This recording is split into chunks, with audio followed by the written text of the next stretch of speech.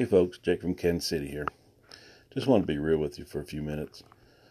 Saw a friend today who's in the hospital and getting bad news. Things don't look well, and just breaks my heart. I know most of y'all have been there as well. If you had a family member or a dear friend, or grandma, or grandpa, or dad, or mom, maybe even the worst case scenario, you might have had a child that was in the hospital with cancer. And we've all been there, or most of us have been there, and it just stinks. It really does, doesn't it?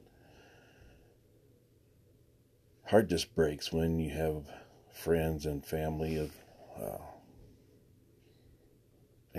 friends that are just struggling and going through some deep, dark valleys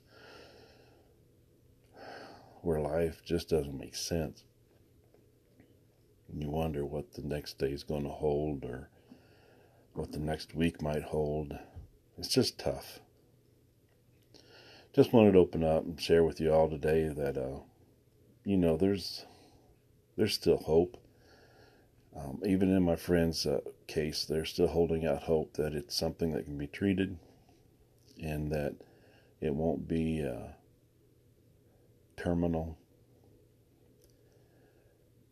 And my friend has got such a great spirit. I've never in my life, well, I take that back. I have had a couple friends in the past that have passed on that really had amazing attitudes. And this gentleman is the same. He's such an encouragement. He's such an inspiration to me.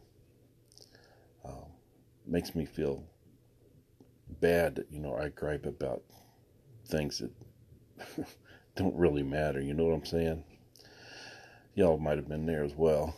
And you get in that feel sorry for yourself state, and then something major happens in your friend's life or a family member's life, and you're devastated. You realize that your problems aren't that bad.